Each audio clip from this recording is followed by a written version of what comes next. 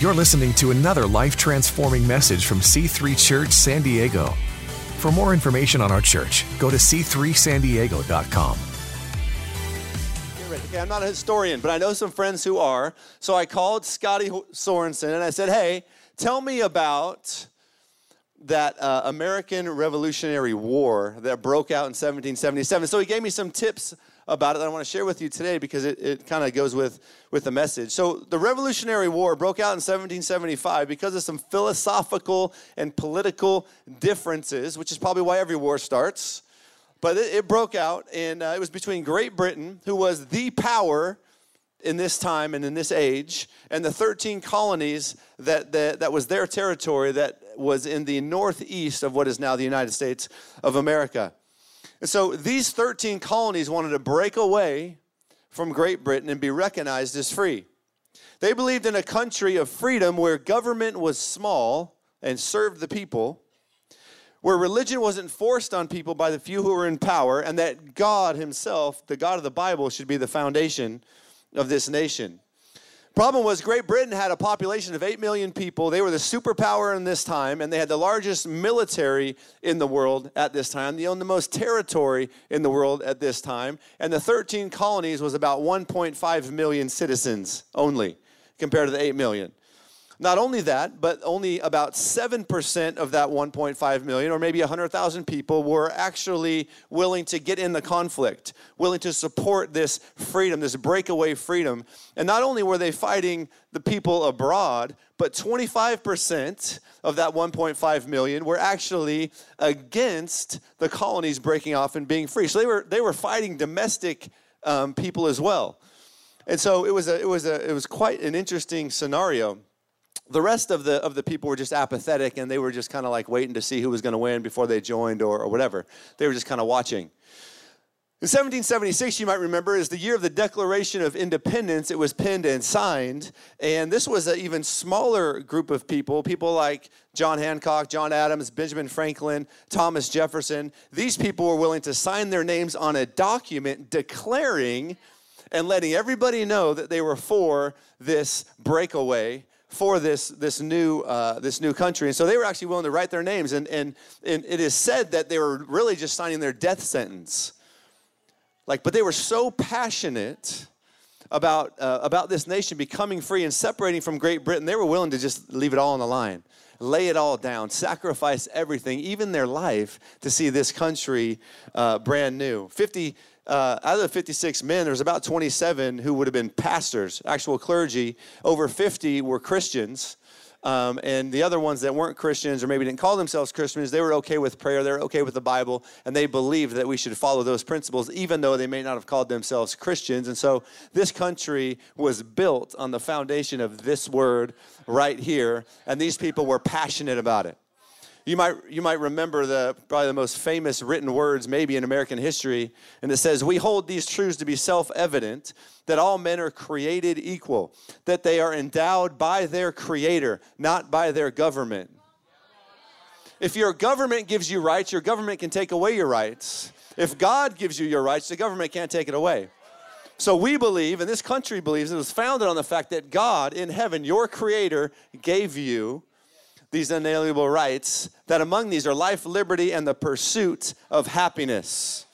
What a great country. This group of 100,000-ish men and women didn't even win a major battle for the first 2 years of this war, yet this remnant of people with God was able to turn the tide and win. They so believed in building a country founded on the principles of God and freedom, they're willing to lay it all on the line. And in that order, a country founded on God and free. Because a country that is free cannot be sustained long-term without high standards of morality. And high standards of morality cannot be sustained without God. And so that was the foundation of this great country and of this remnant of people. The title of my message is Remnant. The remnant. A remnant is a small group of people that are willing to fight. A small group of people that are left from a certain ideological standpoint. It's a small group of people that are willing to fight a great fight. There was a number of different remnants in the Bible, but I want to talk to you about one today. And this remnant in the Bible was led by a guy who was passionate about building something that would change the world. And this remnant were the disciples. This thing was the church, and the guy was Jesus.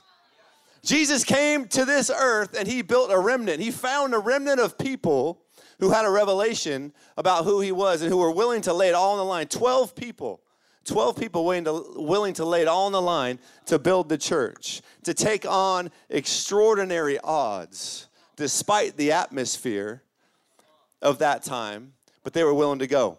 So Jesus comes to his disciples and he says, hey, who do you guys say that I am?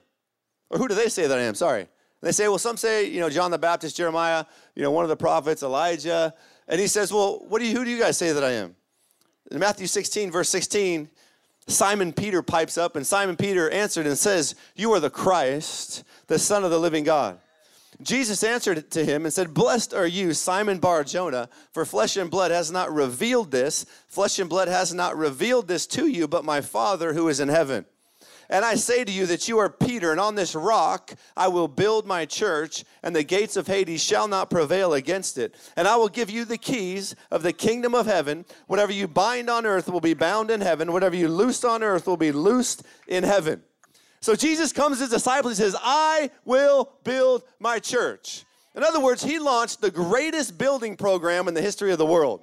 You think Vision Builders is a big deal? He launched a building program to overturn the whole world, to make disciples of all nations, to build the church. And he said, the gates of hell shall not prevail against it. The gates of hell shall not prevail against it. And Peter pipes up and says, you're the Christ. And he says, on this rock I will build my church. Did you know Christianity is not a relationship? Christianity is a revelation that you can have a relationship with a God in heaven, your creator, who came down as a man, was crucified on a cross, died for you so that you could be free, so that you could have a relationship with him, so that you could understand that you are a son or a daughter of God. Jesus said, you are Peter the rock, but I ain't building my church on a man. I'm building my church on a revelation that I am the Messiah. The church wasn't built on Peter. The church is built on a revelation that he is the Messiah, that he is the Christ. Jesus said, if you lose your life, you will find it. And if you want to follow me, first you got to deny yourself, pick up your cross, and then follow me. Jesus lost his life so that you and I could find our life. Simon lost his life of being a fisherman, but found it as Peter the rock. Once he got the revelation, he didn't know who he was until he got a revelation. And then Jesus, the Messiah, said, this is who you are. I ain't going to build my church on you, but I'm going to launch it on you. You're going to preach a message after the Holy Ghost comes in Acts 2, a message that you didn't prepare for, and 3,000 people are going to get saved just like that in the launch of the church. I'm going to build my church on this revelation, because he knew if we could get this revelation, if these 12 untrained men can get a revelation of who Jesus was, he could use this remnant to change the world. Today, I'm believing that we're going to get a revelation up in here to change this world. Untrained remnant God used to change the world. And so I believe that today, that Vision Builders, that God is searching for a new remnant, a new group of people who are willing to fight despite the odds. In an atmosphere, in an environment in America where the government and other people are trying to take Bibles out of schools, are trying to take prayer out of schools, are trying to confuse gender and confuse marriage. But even in this environment, I believe there is a remnant of people who God is awakening in this season to change the world. And I just saw something that President Trump signed, bringing Bibles back into the schools. So we got to fight. There is a remnant of about 8,000 to 10,000 people in San Diego at C3 churches in a county of 3.5 million people that I believe God is stirring today, that I believe God is stirring during Vision Builders to stand up and be willing to be that remnant, to be that group of people, as small as it may seem, but are willing to take on the big giant, the enemy, willing to take on this world. Why? Because God wants that world to be blessed. Jesus died for those people out there. No matter what color they are, what they believe, what religion they are, he died for them. And it's up to you and I to go tell them what Jesus did. It's up to you and I to get a revelation that he's the Messiah and be willing to go and make disciples of all nations. The church is the hope of the world. The church is the hope of the world. In the Old Testament, there's a prophet by the name of Haggai. And it's a small little book in the Old Testament, just 2 chapters, but it's powerful. I'm going to read almost the whole thing to you today. Don't worry. Don't worry. And Jesus is speaking through Haggai to a guy named Zerubbabel, the governor of Judah, Joshua, the son of Jehozadak, the high priest, and the people that have come out of exile, and he's talking to them about building the church, about rebuilding the temple of God. Now, this is the same temple that Solomon built that was destroyed back in the day, and God is talking to these people, a remnant of people who are out of exile, and he's saying, you know what? I want you to rebuild what Solomon built. And if you remember what Solomon built, it was so unbelievable, so magnificent, that the Queen of Sheba came and brought him billions of dollars because of the excellence that she saw.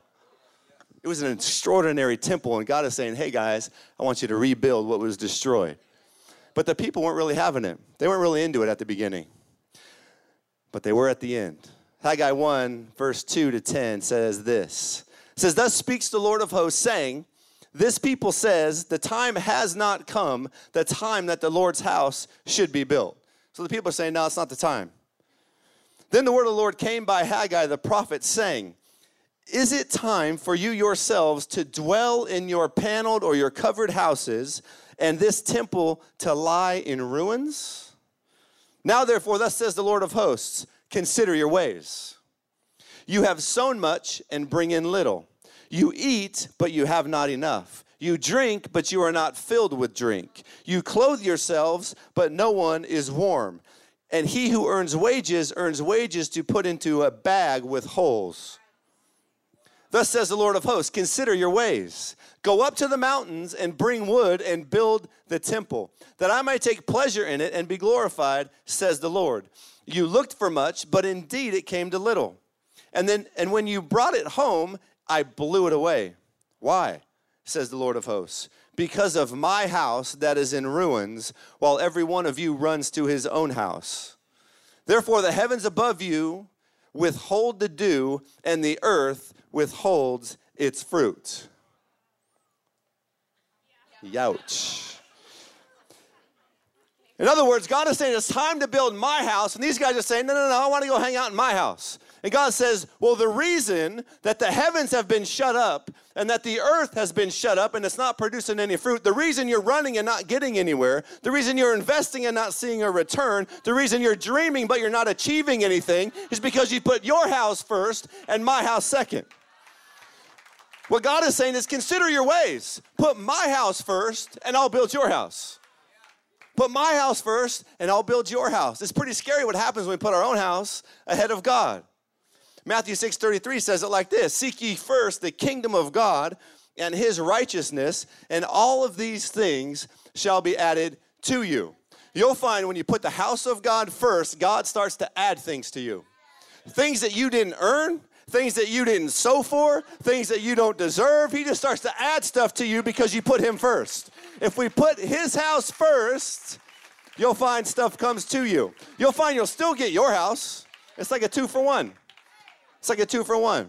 That's what happened to me and my wife. Last year, a lot of you know the story about how we moved into a new house. It's been about a year now, April of 2018. But what happened was we had lost everything, millions of dollars of real estate back in 2008. I had all my eggs in one basket, but she stuck with me, but we lost everything. So over the last 7 years before that, we were kind of rebuilding. And we had come to this place where we thought, hey, I think it might be time for us to launch out and go get a house. And on January 1st, so we'd start looking at houses, 2017 at the end of the year. 2018, January 1, a guy by the name of Mike Maiden was in town. 8:30 service, I was sitting right there. Becky wasn't here yet. She was coming to the 10. And he stands me up and he says, this is the year of recovery for you, and it includes property. And he pointed at me right there, and it was like the words just hit my spirit. And I was like, oh, I'm going to go get me a house. I'm like, this is it. This is the time. It was confirmed by the word, and one word from God can change everything in your life. And so we start looking for houses. We saw maybe 100 houses, like open houses. My kids hated us. They're like, Dad, what are we going to do today? I'm like, we're going to go see some open houses. On Saturday, they're like, Dad, whatever. But we would go and look at all of these houses. We never found anything that we liked until one day I left this service. I left right before this service, actually. My wife was preaching. I took my two boys, and we were going home because the house that we were living in, which was great, God provided a great house for us, but we were driving to our house, and we saw an open house sign. And so I'm like, guys, we're going, because it was right by my house. And so we go into this house, and I kid you not, within 30 seconds, I walked in this house. I saw the realtor, and I said, I am going to find a way to buy this place. The problem with this place was, it was $150,000 more than what the last bank I talked to said we qualified for. And so I had no business walking into this house. In fact, the bank told me you shouldn't be looking at houses above your price range. But we were like, why would we want to buy a house in our price range?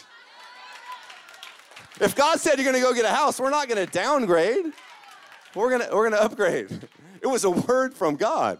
And so we go in there, and we love this house. My boys ran in the backyard. They ran up on the slide, and they're like, Dad, we love this place, whatever. They come back down, and we go upstairs, and we're in the master bedroom. And I was there, I was remembering as I was preparing yesterday, I was standing there, and I remember exactly where we were, and I took my boys' hands, and we got in a circle, and I said, guys, you like this house? I said, yeah. I go, I think this is our house. And I said, let's pray. And so we prayed together, and we prophesied over that house, and we said, this is our house. Every place our foot shall tread, God, you have given us. We claim this house in the name of Jesus. And so it was a powerful little moment between me and my boys. And so we leave the house. I call Becky. I'm like, I found our house. So she stops by on the way home. She agrees, and which is important, fellas, because as soon as a woman agrees, then it's like Donkey Kong. Now, ladies, encourage your men. Tell them, go get that house. Go make a bunch of money. Go do this thing. I'm telling you, it feeds us. It helps us. We want to provide. We want to protect. Anyway, that was from the marriage retreat, maybe. Okay. So we go home, and we start to believe God, and I'm going to the banks, right, because I need a pre-qualification letter before I can send in an offer, or else they're not going to look at my offer. And so I'm looking for a pre-qualification letter, but I can't find a bank that will fund us, and so I'm about to write an offer for a lease to buy. But this was a hot home on Redfin, and so it was highly coveted. And so it's the day I was about to put in my offer, it went under contract. Even though the agent said she wouldn't do anything unless she told me, but she did anyway. So it goes under contract, and you can imagine, like, my heart sank. Like, I thought this was our house. I'm like, But then I remembered. God told me, I felt, that was our house. We prophesied. And so what do we do? What do you do when another person puts your house under contract? You curse the contract. So I said, in the name of Jesus, I curse that contract, and I command it to fall apart and die in Jesus' name. I said, God, I pray that you would put on the heart of the buyers another house. I wasn't cursing them, but I wanted the house. And I said, God, that the seller would find favor with us. That was my prayer. And every time we drove by that house, we would prophesy. My kids were doing it. We were praying for it every night before bed like it was on. We were in a fight. We were in the middle of a miracle. And it was like our faith was on the line, especially to my kids, because they were in this thing with us. And so we would go by the house all the time and prophesy. 2 weeks into escrow, I drove by the house, and I saw a U-Haul in the driveway. And I'm like, shoot, this thing must really be going well, because these guys are moving out. So the owners were moving out of the house. Well, my wife had written a letter, a very heartfelt letter, just about our family, how much we liked our house. And she had a picture of us, our Christmas card. We're all there. And so she couldn't send the letter because they might have moved. And so they took the letter. My wife did. She got my 5-year-old daughter dressed to the nines, with a nice big bow in her hair, G'd up from the feet up. And they went to the house, and coincidentally, the family was coming out of the house. And so my wife goes up and meets this couple and starts to compliment them, tell them how awesome their house is and all this kind of stuff, and gives them the letter. Well, wouldn't you know, about a week later, I get a text message from the agent saying, hey, are you guys still interested? This contract is shaky. And I was like, bam. And I'm like, yeah, we're still interested. So then I'm like, okay, I need a pre-qualification letter. And by the way, those don't mean anything, just for those of you. It's just like someone that you know that's nice, that's willing to give you, like maybe we can get you funded. So anyways, she gives us a pre-qualification. We send in the offer. The seller says to the agent, I don't even want you to put it back on the market. There's something about this family. I want to give them first chance. So it never goes back on the market. We put in the offer, and they accept it. Now it's like, okay, now I got to find a loan. So we're looking at the house. You know, we're doing all the normal due diligence stuff, but I'm trying to find a loan. I get recommended this mortgage broker who's in the business for 16 years, had relationships with so many different banks. A mortgage broker will take your information and send it out to all these different banks, I don't know, 10, 20 banks, and then wait for the best deal to come back. Well, she couldn't find one lender who would fund us. And now we're 2 weeks into escrow. And, you know, I mean, this house is already ours. Like, my heart's already there. You know, it's like, God, we got to do something. And so my wife and I are driving actually to Pastor Jurgen and Leanne's house for something. And we both look at each other like, we got to do something else. Like, we just felt like we had to move on. And so we called this other lender, Ryan Kirk, and we're like, Ryan, can you do anything for us? And he's like, I don't know, send me your information. We'll back up a couple of, maybe about a week, and my wife and I decided that because Vision Builders was coming up in May, this was like in March, that there's no way that we were going to purchase this house without first finishing our Vision Builders. Because at the end of the day, whether we got that house or not, I'm committed to building this house.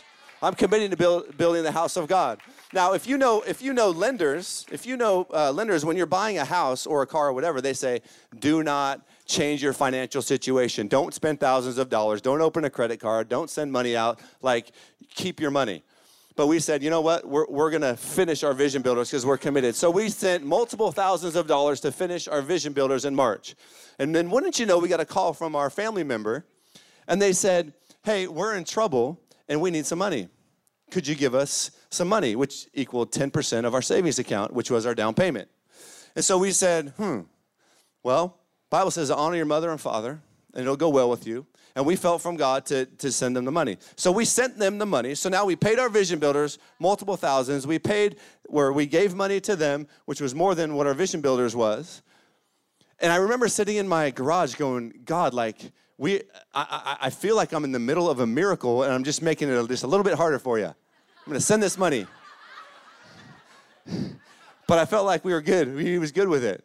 And so fast forward, now we're coming down to the wire. It's D-Day. I need a letter of approval from my bank saying that they can loan me money, or I have to remove contingencies. And when you remove contingencies, that means what you're saying is, I'm buying the house, so now your deposit is at risk.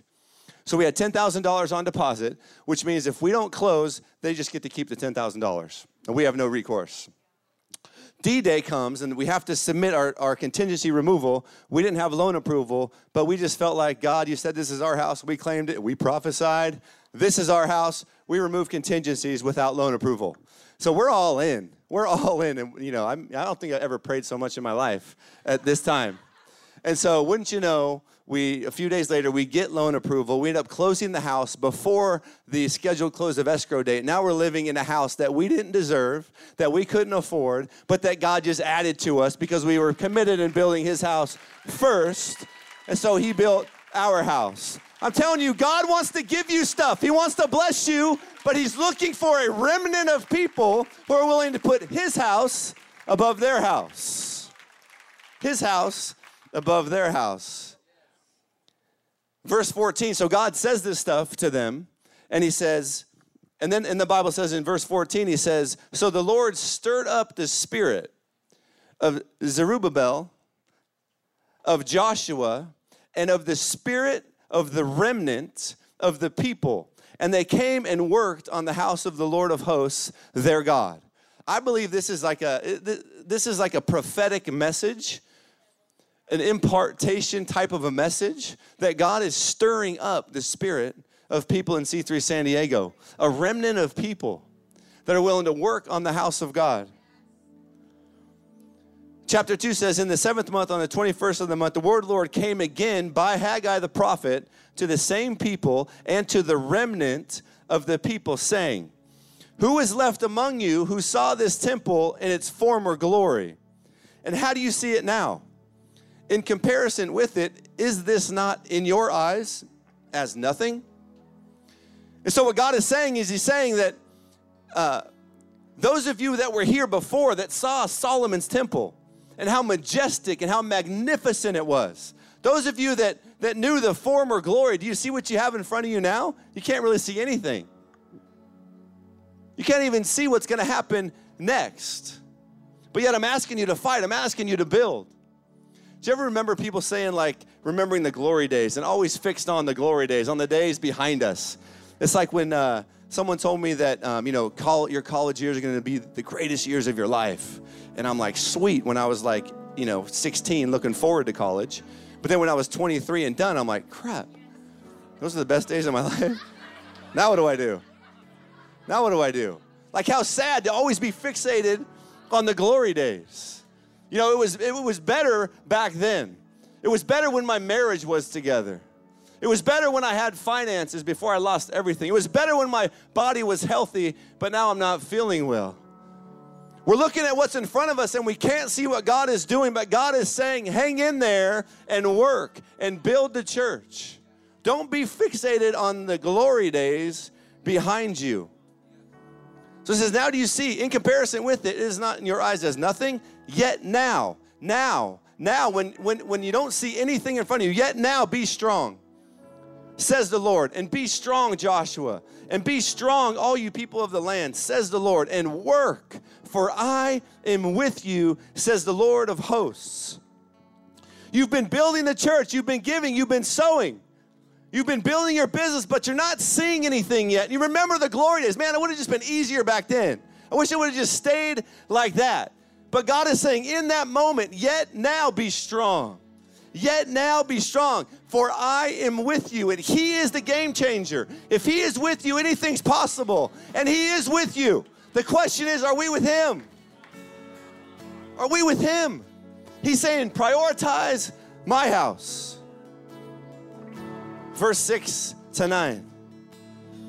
It says, for this is what the Lord of heaven's armies says, in just a little while.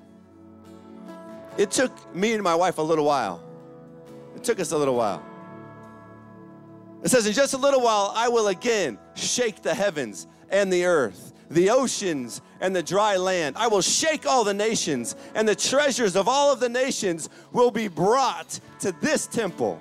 I will fill this place with glory, says the Lord of heaven's armies. The silver is mine, and the gold is mine, says the Lord of heaven's army. The future glory of this temple will be greater than its glory in the past, says the Lord of heaven's army.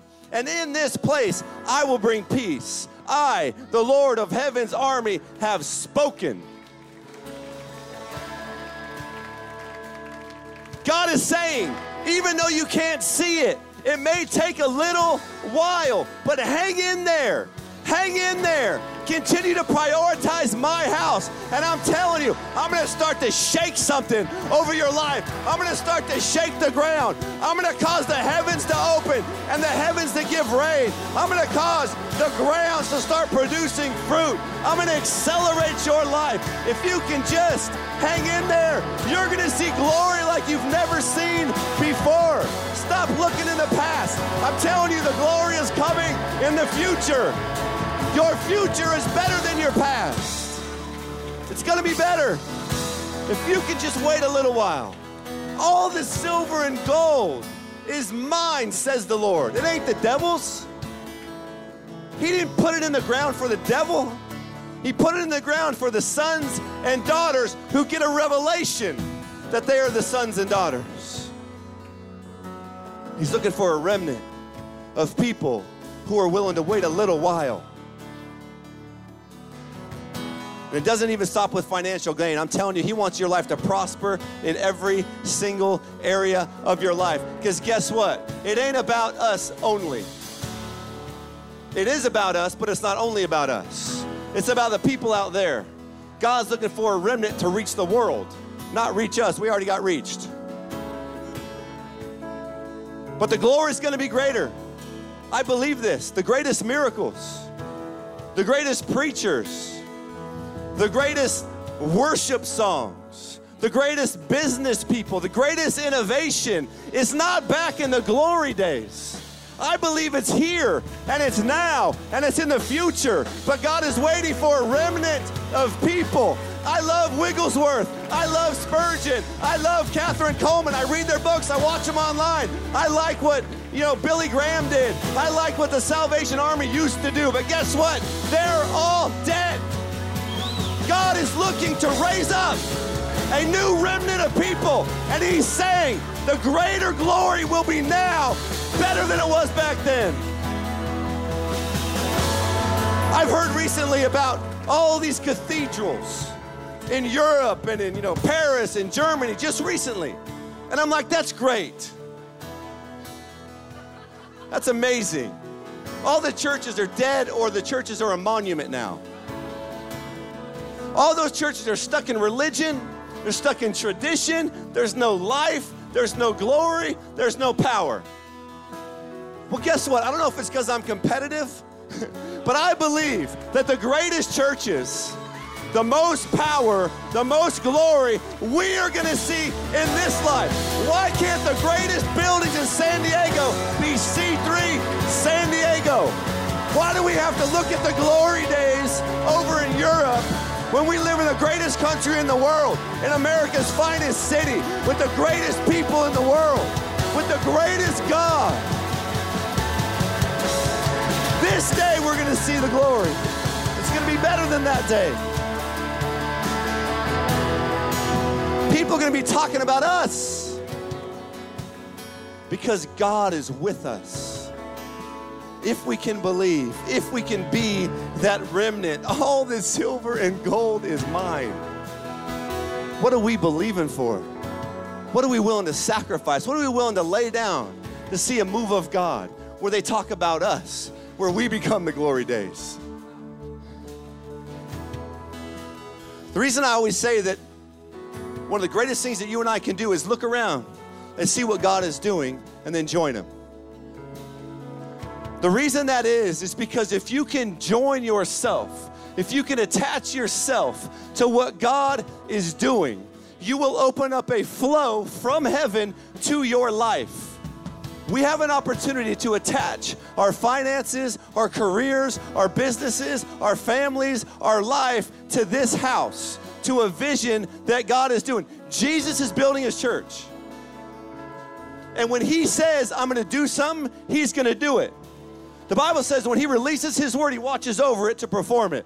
The Bible says that no word returns to him void, but always accomplishes what it sets out to do. So when he says he's building the church, he's going to find a way to do it. So if you can submit yourself, come underneath a vision that God has given a man of God, Pastor Jurgen, 16 campuses, and then it goes on from there. He ain't going to stop until Jesus comes back.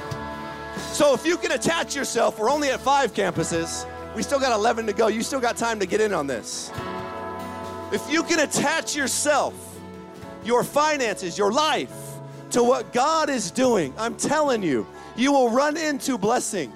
You will run into your future and your destiny and your purpose on this life. God is looking for people that are attached to what he's doing because he wants to get blessing to you so that he can get blessing through you. Because it's going to take a remnant of people who are submitted to what God is doing. He's building the church. He is building the church. Haggai 2, 18 to 19. Consider, and this is the word for some people, consider now, from this day forward, from this day forward, from the day that the foundation of the Lord's temple was laid. Consider it. Is the seed still in the barn? As yet the vine, the fig tree, the pomegranate, and the olive tree have not yielded fruit, even though you can't see it. But from this day, I will bless you. From this day, I will bless you. From this day, I will bless you. From this day, I will bless you. From this day, I will bless you. From the day that you decided to come up under what God is doing and sacrifice something, lay yourself down, deny yourself, God is saying, from that day, I will bless you. You might not be able to see it yet, but in a little while, God is doing something on your behalf. He's about to add stuff to you. He's about to bring stuff into your world, stuff that you never even dreamed about. From this day, I will bless you. And here's the deal. If you're sitting there and you're thinking, man, the church just wants my money. We don't need it. We don't need your money. God doesn't need your money. You know why? Because Jesus said, I'm building my church with you or without you. We don't need your money, but we need to give it. You know why? Because God wants to bless you. Attach yourself to what he's doing. Don't give out of pity. Don't give because you feel bad. Give because you are believing God to move in your life. And you believe in the church.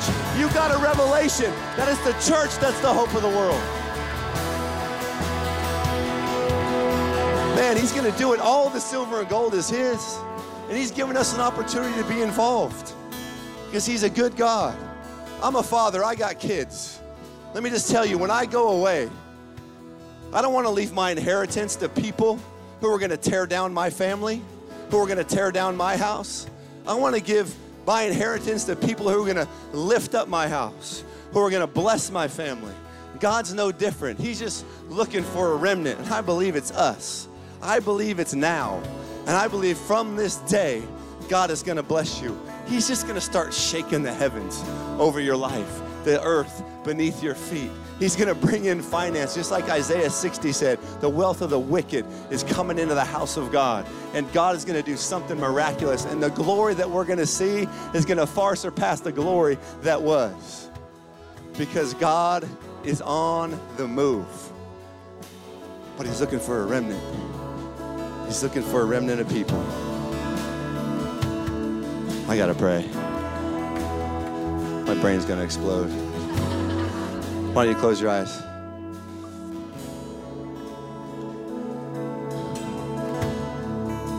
God is looking for people to get a revelation. That's how we're going to build this thing. To get a revelation about the church, to get a revelation that he's the Messiah, to get a revelation of what we have access to get a revelation that all this silver and gold is his, that if we just put him first, we're going to get all the stuff that we want.